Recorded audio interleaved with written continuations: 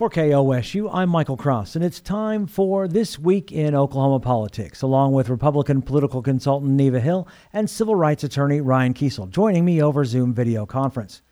Governor Stitt announces new health guidelines for students exposed to COVID-19. Under the new policy, students and staff wouldn't have to quarantine for 2 weeks unless they show symptoms of illness, as long as their exposure to the virus was in a classroom environment where everyone was wearing a mask and distancing. Neva, what do you think of these new protocols? Well, I think that given the information that was rolled out in this discussion, the new study from the American Academy of Pediatrics that showed in North Carolina schools that had reopened using the same protocols that the governor and the health commissioner outlined on Wednesday, employing face coverings, distancing, hand washing, that the researchers found that there were only 32 in-school transmissions among 100,000 students and staff over a 9-week period, and none involved transmission from a child to an adult. So I think using the data, using this information, certainly, we have to take into account in this conversation that most public schools in Oklahoma have taught students in person this school year. So the governor criticized the larger school districts, Tulsa Public Schools, Oklahoma City Public Schools, for spending most of the year thus far in virtual learning, even though those districts have announced that they would reopen schools sometime this semester. So I think there is broad support, in this conversation. We had the House Republican Caucus, 49 members, including all leadership, the education chair, the MB education chair, all coming out in support of this. So we'll see what the conversation is moving forward. But clearly, I think this is a move that was carefully thought through and seems to have broad support, not only among these elected folks that we're talking about, but among parents and people in the districts at large. Ryan. Let me just, say at the outset, and speaking as a parent of 2 kids in Oklahoma City Public Schools, one in kindergarten and one in 3rd grade, I don't think there's any argument that everyone wants kids back in-person instruction. I think that, whether it's OEA, Oklahoma City Public Schools, the governor, everybody agrees that in-person instruction is the ideal right now, and it's just a matter of how we get there. I think that what the governor put forward is, one of the, Neva mentioned a lot of elected officials. One person that's notably absent from that group of elected officials is the state superintendent of education, Joy Hoffmeister. Superintendent Hoffmeister said that she wasn't even consulted by the governor's office about this decision before it was rolled out, or from the State Department of Health. You would think that the state's leading elected official in the area of education would be a part of this conversation. I think that that speaks to the fact that a lot of what the governor is doing here seems to be political and not driven by public health considerations. Even the study that the governor cited from the American Academy of Pediatrics, their Oklahoma chapter very quickly released a statement after the governor's press conference saying that the new guidance issued by the Oklahoma State Department of Health regarding school quarantine does not adhere with the recommendations of the AAP nor the CDC. And so you've got the governor out of step with AAP, you've got the governor out of step with CDC here. And this seems to be more of a political attack on 2 school districts and the state's largest teacher union, Oklahoma Educators Education Association, and that's really underpinning a lot of this. Everybody wants kids back in school, but if we're going to do it, we got to do it safe. Oklahoma City Public Schools starts next week. My kids are scheduled to go to an AB schedule next week. But we need to do it. Everybody's got to wear a mask. If the governor wants to do something for school safety, he could have a statewide mask mandate. That would do more to get kids back in school instruction than anything else. And be mindful of the fact we're walking into perhaps the darkest days of the pandemic, not just in the nation, but right here in Oklahoma. Oklahoma is one of the hot spots in the nation right now. We are experiencing a surge like we haven't in the entire course of this pandemic. So we really need to be mindful of that about every decision we make, including with education. After violence at the U.S. Capitol, Oklahoma Capitol officials are stepping up security. This comes as the FBI warns of possible armed protest at local government buildings leading up to the inauguration of Joe Biden on Wednesday, January 20th. Ryan, how concerned should Oklahomans be of violence in the Sooner State? I think we should be very concerned. The QAnon movement and the other far right movement that we've seen around the nation, a lot of it driven by white supremacy, has I think a deep stronghold in the state of Oklahoma.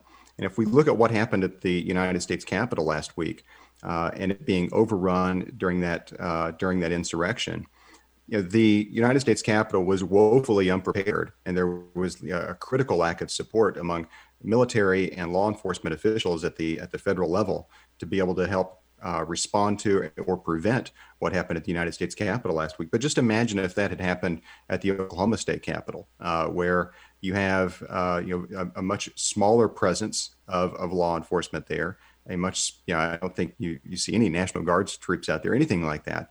The ability to overrun the state capitol, I think, is a lot different than the United States Capitol. And so if you're working in that building, if you're a lawmaker in that building, you've got to see it as a potential target for any of these protests that could turn into something that is akin to what happened in the nation's capital. We've seen a lot of groups say, don't go out, don't participate in these events this weekend. I think that's smart. But again, a lot of this chatter, a lot of the things that are happening, a lot of the planning, and we saw that with the protest that turned into an insurrection at the United States Capitol. A lot of that was planned on social media channels that aren't out in public. We don't see these things. And so we should be prepared for the worst in Oklahoma. Neva. Well, I think what we have and what the FBI has warned this week is that there was evidence of an outright communication in all 50 states that there would be marches or there would be protests that would ensue at the 50 capitals as well as in Washington, D.C., leading up to the inauguration on January 20th. I think that the effort to increase security, increase awareness, and to create an atmosphere where everyone, particularly those still working in these buildings, understand that in the instance of Oklahoma, that the Department of Public Safety and other law enforcement entities working in partnership have a plan in place, have increased security, have done what is necessary so that the public, as well as those employees at the Capitol, can have confidence that the department not only has taken appropriate measures, but that they will be every effort will be made for people to be safe. And so I think, to your point, Ryan, in terms of many of these groups that now had been kind of lumped in as perhaps ones that would be involved in some sort of a march or some sort of activity on these Capitol properties this weekend, many of them have pulled back and recommended to their folks not to participate if, in fact, there is any type of activity taking place. It's unfortunate that we're in this period where there is such concern, and the fact that we move from the idea that folks can go to a public Capitol building and have a peaceful demonstration outside, as we've seen many times at our own state capitol, peaceful demonstrations on a variety of issues that cover the political spectrum from the left to the right and everything in between. But I think that in this instance, I think the concern is to make sure that there's nothing that that comes about that is anything like we saw a week ago at our nation's capital, just as you described. So I applaud the efforts by all involved in law enforcement and the very painstaking strategy that they take on to ensure the public safety across the board. And as more and more details about what happened at the nation's capital begin to emerge, I mean, it's very clear that what happened there wasn't just a romp in the park by a bunch of protesters that decided to break some windows and stroll around and take selfies. This was a planned, coordinated attack. There were assassination and kidnapping plots afoot for leading members of Congress. And, I think that what we're dealing with here is an extremely dangerous element, political element in the United States. Part of the security plan here has to be moving forward, elected officials need to take some ownership for their words and realize that the continued fueling of lies and conspiracy theories is as much a part of the security risk as anything else. They've got to take some responsibility for radicalizing these individuals and these groups and begin to measure their words accordingly. Several black leaders in Tulsa are calling on the removal of Senator James Lankford from the 1921 Race Massacre Commission. The calls come after Lankford's involvement in efforts to delay, discredit, or even overturn Biden's certification as the next president. Neva, what do you think of this request? Well, I think it remains to be seen what finally takes place, but certainly it's regrettable that we have a situation. Obviously, people on any commission or committee have a right to their opinion.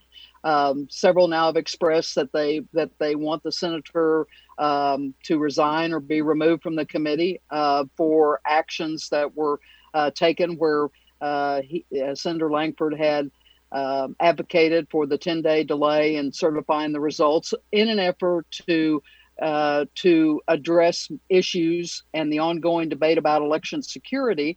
But in this instance, I think we have folks that have take step back and said, regardless of the fact that the senator helped raise the Centennial's profile nationally, had worked to build very strong relationships with people across the board in Oklahoma in elevating and educating on the issue of the 1921 race massacre and the work of this commission, that now to kind of throw that summarily out based upon the actions and reactions of folks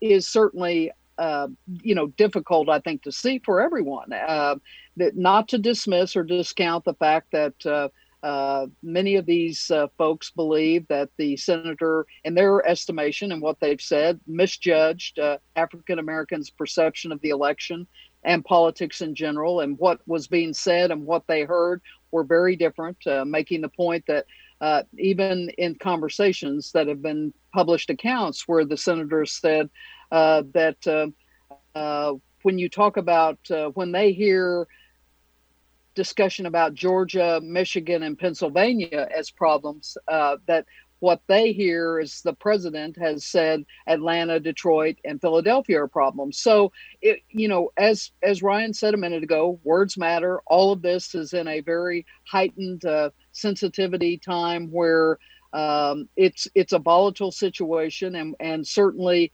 we can't discount. And I think what needs to be remembered is that Senator Lankford has spoken several times on the Senate floor. He's held public forums in the Greenwood district. He has been a strong advocate in trying to make positive strides with this commission. And now we'll have to see when they all get together and sort it out whether in fact there's any changes on that commission by one person or several persons. Ryan. Yeah, I think that this is probably one of hopefully many instances where Senator Lankford is going to be held accountable for his actions in the days following the presidential election. I mean, I think that there is just a tremendous amount of cognitive dissonance or perhaps outright distortion on the senator's part about his belief of how his actions played into the insurrection last week and the continuing extremist violence that we see, political violence that we see as a result of senators like Senator Lankford, who since the election of President-elect Biden have continually called called for overturning the election, have called for investigations into irregularities or fraud, have given credibility to the idea that the election was stolen. And I think that, and it's not just, that's not just me saying that. That's Senator Inhofe saying that. That's Senator Mitt Romney saying that. That's people in the Republican Party saying that. Senator Romney in his floor speech the night after the evening of the insurrection, where he said, "Give me a break." The idea that an audit is going to satisfy these groups and these individuals that have been sold this lie of a stolen election for months by the president, that's going to change their minds. It's not going to change their minds. It was a political move that was a dangerous political move. It had consequences.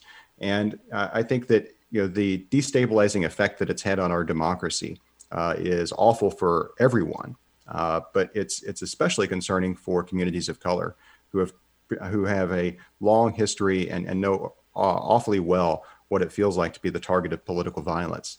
And so I think for which the Tulsa Race Massacre it was an act of political violence. And so I think for the senator to remain on this commission would be an exercise in cognitive dissonance itself, to have someone who's played a role in this. Now, whether he eventually admits that role and wants to have a reconciliation process and talk about what that means, I would love that. I mean, I welcome it. I welcome the senator to step up and say, listen, I was wrong. Even though he stepped back and wasn't one of the objecting senators, he was one of the leaders in that. And you can't just, jump off the train in the middle of it going off the tracks and pretend you didn't have anything to do with it.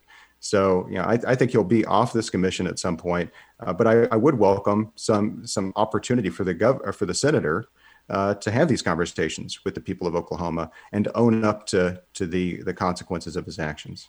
I think it is important to note here that the senator has said that he never considered that asking for an election review, which is what he was asking for, could have racial overtones. So, I mean, we have to take his statements at face value, as well as many of these others that are now calling for his removal. I mean, he never called for the overturn of the election. He called for a review, whether people agree or disagree with whether that should have been something that was on the table and discussed, is a whole separate matter. But I think the senator's clearly said publicly that he now understands that the reaction and the feelings that have been expressed by members of this committee, the Centennial Committee, and others. And so I think that we have to give someone who has a demonstrated record in public office of being someone that has been a strong advocate for doing the right thing, for bringing groups together, certainly never has demonstrated anything that would even suggest that there was some racial overtone to it, that there was something in his makeup that he was trying to advance some agenda, like some have now tried to kind of move to the extreme and pound on him. I think that's regrettable. I think it's for this group, this committee, to get together, to sit down, all of them, and decide how to move forward. But for everyone to kind of sit and take pot shots from the outside without all of the information, or not taking into account the information that's already been publicly expressed, is really regrettable, not only for the senator, but for every Oklahoman. The state health department is offering vaccines to Oklahoma lawmakers as part of phase 2 of the plan. Some lawmakers have already received the vaccine because of their age or profession in the healthcare industry. It's not clear how many will take advantage of this plan. Ryan, what do you think about lawmakers getting early vaccines? I think it's a great idea. For a couple of reasons. I encourage lawmakers to get the vaccine, and I encourage, whenever they get the vaccine, to make it public. To let their constituents know that they've got the vaccine, that it's important for them to get the vaccine, their constituents, that is, to get the vaccine whenever it's available to them, and to help them understand what that vaccine rollout process is. I think that there's a big part of the public education piece that lawmakers can play a role in here.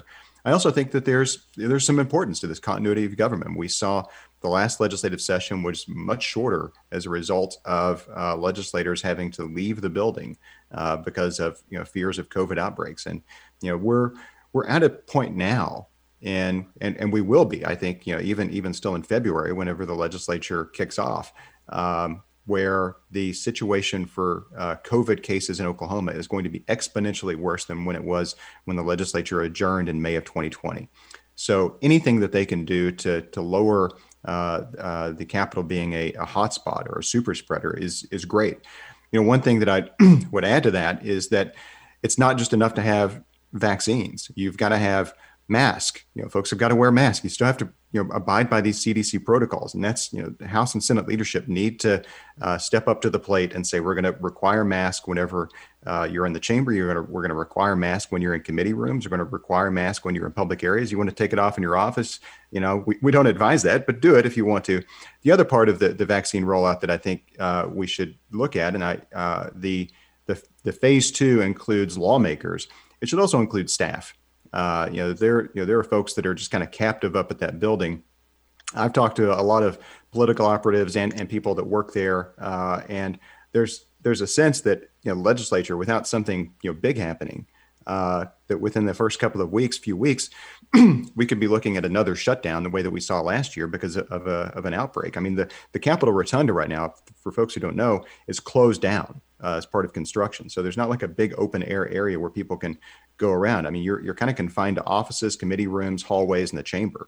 All for the most part, aside from the chamber, pretty small confined areas. So we need to protect not just the lawmakers, but the people that have to work there.